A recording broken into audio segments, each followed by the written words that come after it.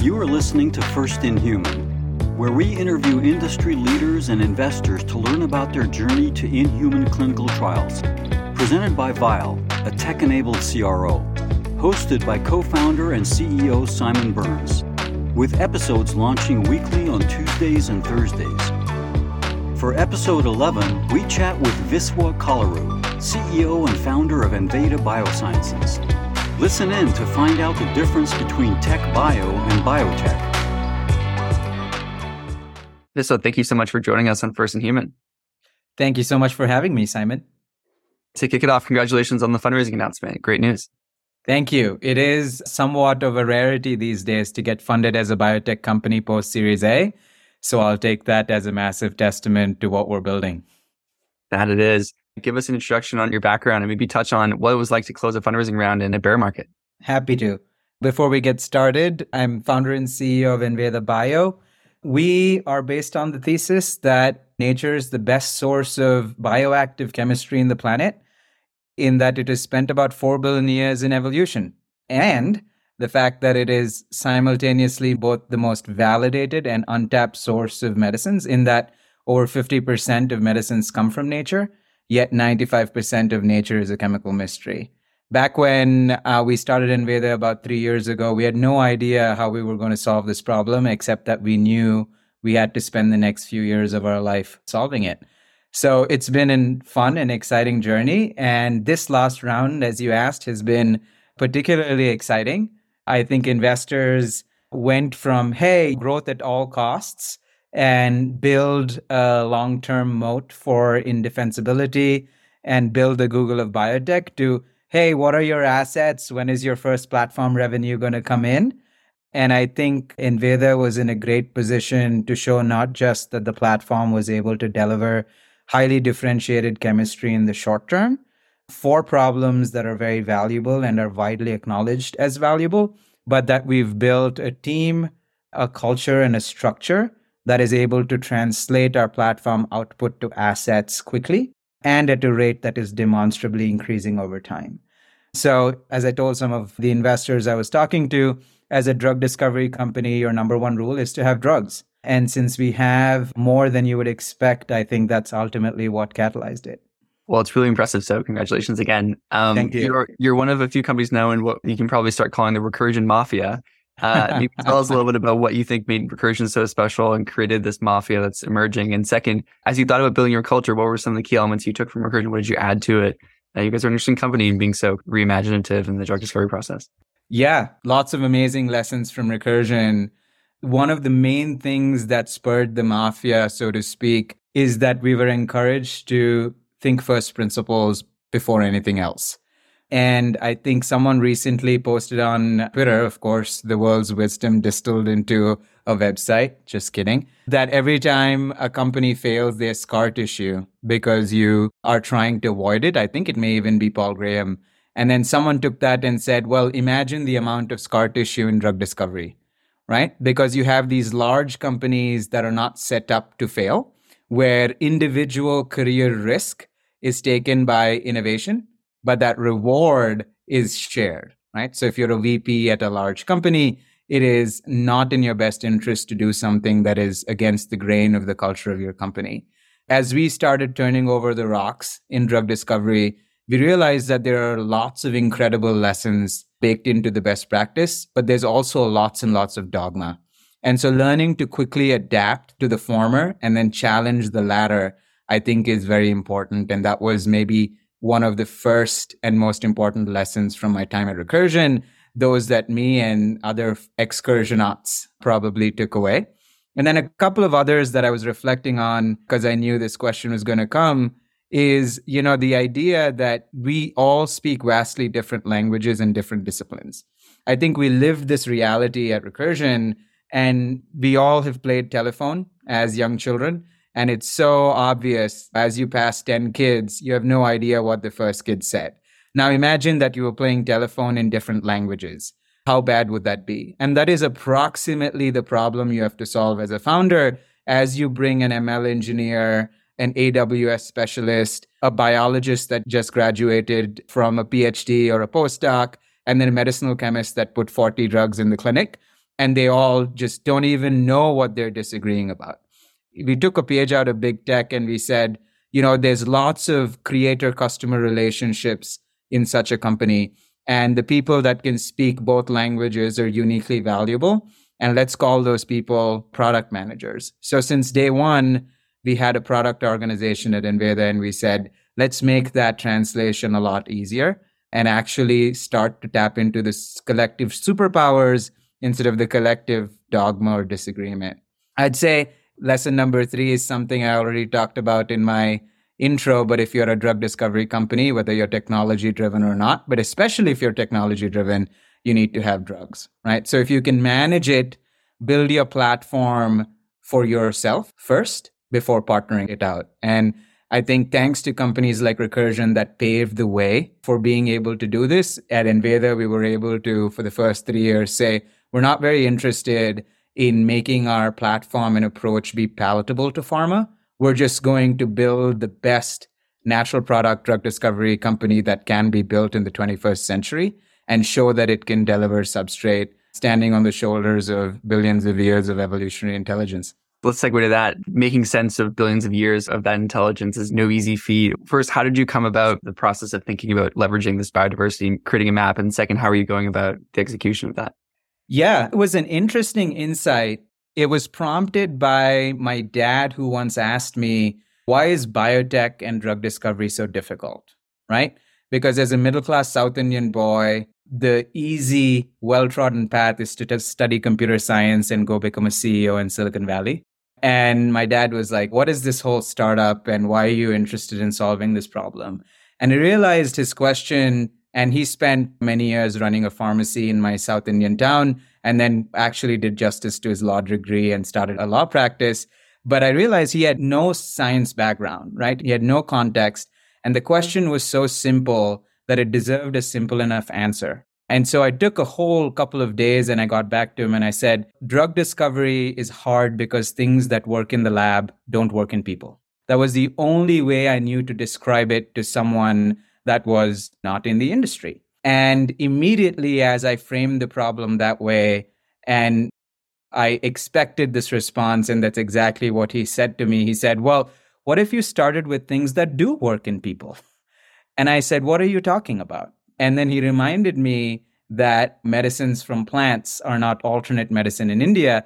In fact, as a pharmacy owner, he sold hundreds of thousands of doses over many, many years, and reminded me that as a young child, I had an episode of jaundice that was treated by a medicinal plant. And in fact, there is no treatment for liver inflammation, as we well know today, whether it occurs in an idiopathic form or NASH or an alcoholic liver disease. And that really rung a bell. Of course, my initial reaction was, well, none of that's real. It's hocus pocus snake oil. It's not placebo controlled. And then I realized, well, if whenever you make a summary judgment about something that you don't really know, you're wrong, right? And that's my number one takeaway from graduate school. And that's when I discovered that's the very origin of the pharmaceutical industry. That's how we found aspirin and metformin and morphine and quinine. And not only did they shape the pharmaceutical industry, but apparently the very contours of colonialism, where British and Western powers had to first fight to get the cinchona bark so that they could have enough quinine, so they could pre-treat their soldiers, so they could take over South American colonies without getting malaria. And I said, wow, turns out these human priors are actually pretty powerful. If you've ever heard of the Lindy effect, I think it approximately goes something like whenever you observe a phenomenon, you assume you've observed it at the half point. So if something's been around for 1,000 years, safe to say it'll be around for 1,000 more. And I realized, well, if these priors were generated over thousands of years, then they probably will be around for a lot longer. Why not harvest them? That was the core insight. Then the next question was, well, how do you go about actually solving this problem, right? Why has the industry stopped going after the next aspirin? And how do we tell that story? Luckily for me, there was a company called GW Pharmaceuticals that had gotten a landmark approval for a drug called Epidiolex.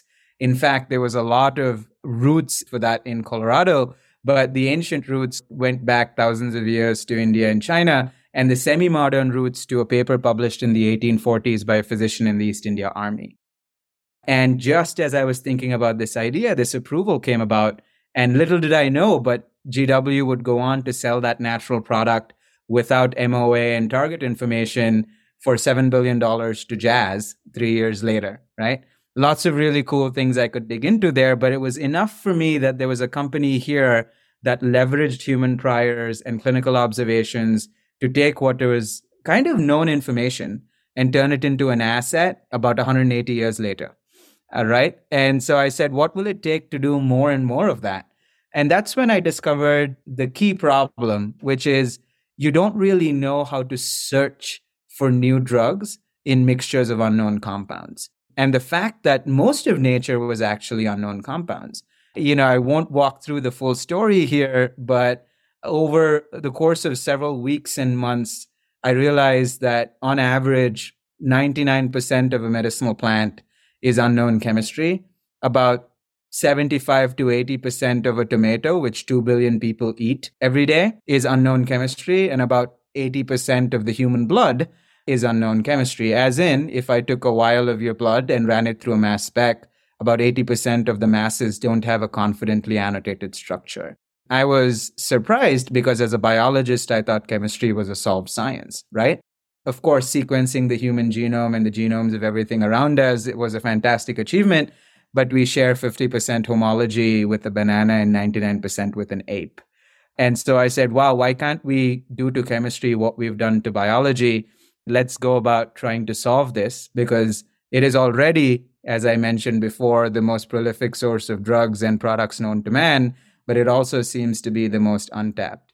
So the third piece is, okay, how did I go about executing it? The honest to God answer here is I had no idea. I just knew I had to solve the problem. And I said, what are the 2-3 big things I need to tackle here over the next 6 to 12 months? Who are the people that will help me tackle them? And cold email, show up at their office, do what it takes to get a meeting, get them excited about this, and, throw their hat in the ring and get started. I love it. Well, if you ever need a second name for whatever reason, IP or something, you can go with Lindy Biosciences. I like great. I know. I feel like that's definitely a good suggestion. Would love to hear more about some of the regulatory challenges. You mentioned no MOA, no target. You've done a lot of work in the more traditional regulatory framework. What have you learned that's different about working with natural products? Yeah. There's a lot of unique challenges to natural products, which may have been roadblocks in the 90s. And they're the perfect problem because you know the problems within the problems. And you then say, okay, does today's technology solve them? Apart from the regulatory advantages, which I'll get to, some of the primary challenges, the way we think about it, and we're able to distill from hundreds of hours of skeptical conversations with people in the industry, is one, the inability to prioritize lead-like structures. So we know there's probably tens of millions of unique compounds in nature, if not more. And there's a lot of very, very attractive chemistry in there, but it is dispersed within a lot of chemistry that may not be attractive the way we design or define orally available small molecules today. And we call this the chemical annotation problem. What are the needles in nature's haystack, so to speak, quite literally?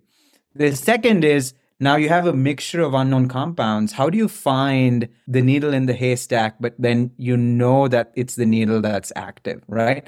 You have an extract, it has anti-cancer activity, or it has neuroprotective activity. How do you get to the active molecule or the salicylic acid in the willow bark extract, which ultimately gave us aspirin? And third is, if you're able to then search through this space and find the molecule you like, which you think you'll be able to modify, tweak, store stably, manufacture, then you have to say, okay, it's active. Now you have all of these things, but you then have to go out and actually get enough of this material to enable preclinical, clinical, and commercial development. And funnily enough, I think all three of these problems are imminently solvable, and we've made massive progress, if not solving them entirely over the last 3 years.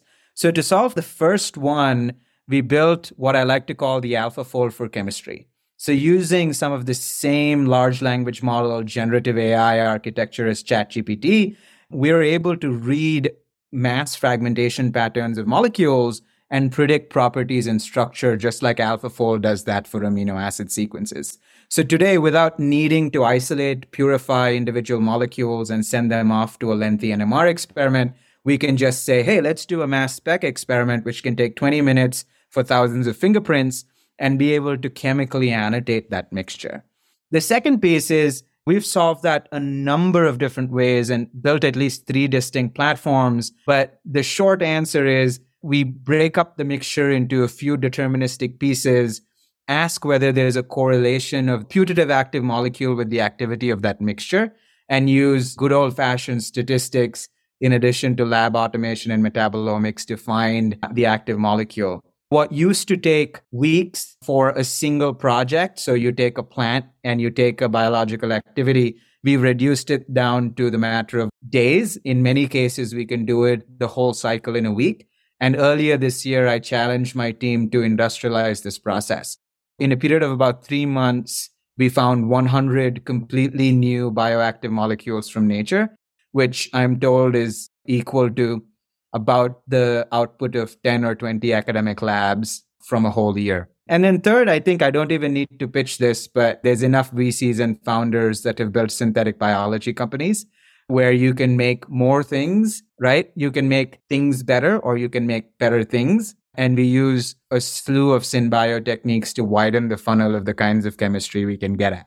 Now, when you have all of this, then you can say, great, given that humans have been exposed to, and there's a lot of data behind the use of these, can you actually safely begin human trials and perhaps do some preclinical development at risk?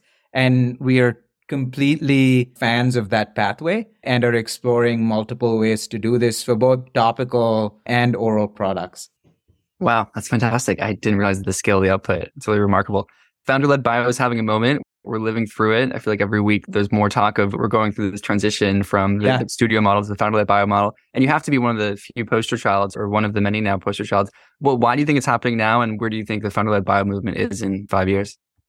That's a great question. Folks always ask me, what is tech bio and how is it different from biotech?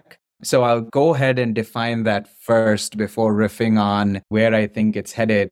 I've always learned and thought about biotech is where biology is the technology, right? So classically, Amgen and Genentech used cells to produce human erythropoietin or human insulin. Biology was the technology that delivered medicine.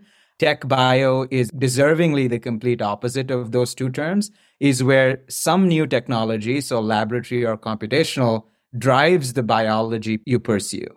And this could be changing where you look in chemical space, like Enveda, or how you integrate phenomic data into models of biology, like recursion.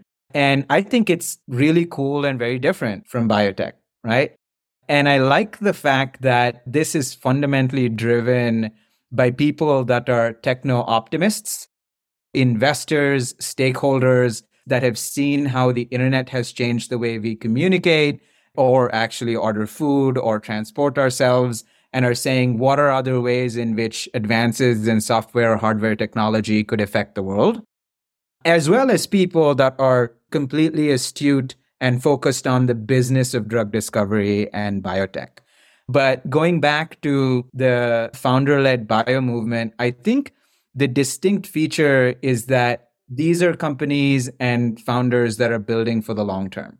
For a long time, investors that were in the business of biotech built a certain model of where you go after a certain pathway or a group of assets or a set of indications, and they may have an underlying common theme or even maybe a platform underneath them, but they were largely built to sell. Like, when would this biotech company be acquired? How do we make it attractive initially for partnership and then later for M&A?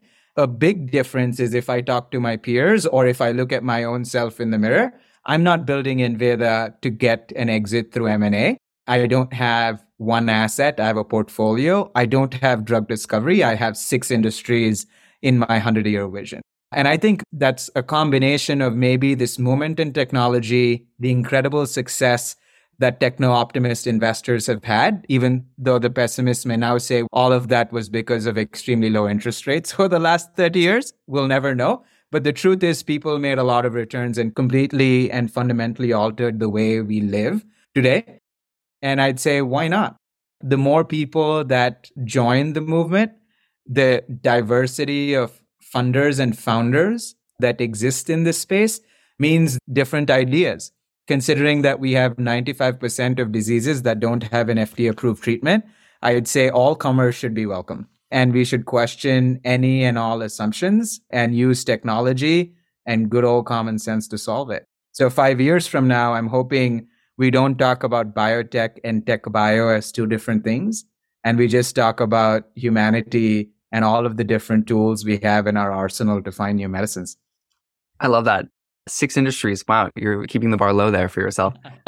So at Bio, we think a lot about clinical trials. We think a lot about the technology applications to drive clinical trial efficiency. I'm sure you're thinking a lot about how to drive efficiencies there too. Where do you think the biggest impact can be for technology and trials? Yeah. If you think about the drug discovery process, I think of it as 3 main stages. One is identify the biology you want to pursue. The second is drug that biology with some kind of modality. It could be a small molecule, an oligo, an antibody. And third is efficiently translate once you have a drug candidate. I actually think most of the focus has been in tech bio, and applying tech to biology and drug discovery has been in 1 and 2. Folks have found it easy to say, okay, here's the evolution of laboratory methods. Here's novel access to data and algorithms. I'm just going to do more of it, do it differently. I'm going to innovate on laboratory methods and find new biology. Recursion's a great example. The great generation of spatial transcriptomics and multiomics companies are an example there. On the chemistry side, Enveda said, let's actually bring AI and machine learning to solve this problem of how do we access the chemistry that's all around us, which has to be the most relevant place to find new medicines. You may have Dell companies that are approaching the same problem. I think companies like Weil are actually a minority in this space. No one's asking, how do we actually translate medicines into the clinic more efficiently? Like a great example, we have assets in development for pain and itch and are actively thinking about how do we run these trials efficiently. And I discovered that even though your Apple Watch is perhaps the most sensitive gyrometer you have on you that can detect itch constantly, or at least itch while you're sleeping, you can't actually use it in the trial because no one has validated the Apple Watch as a way to measure itch. And unless Apple spends its money doing that, no one's going to validate the Apple Watch because they don't own it.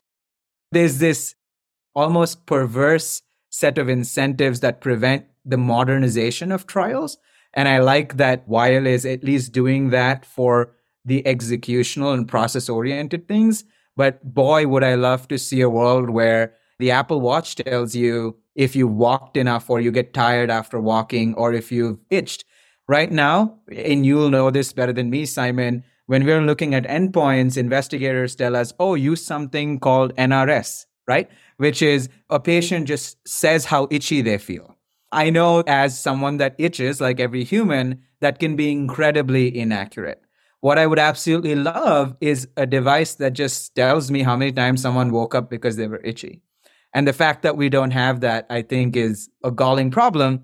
But then when I put my business hat on as a sponsor that's responsible to the board, I don't want to take a risk and validate an instrument in addition to my therapeutic, right? So I would love to hear from you maybe on how you're thinking about this and where you see this space going.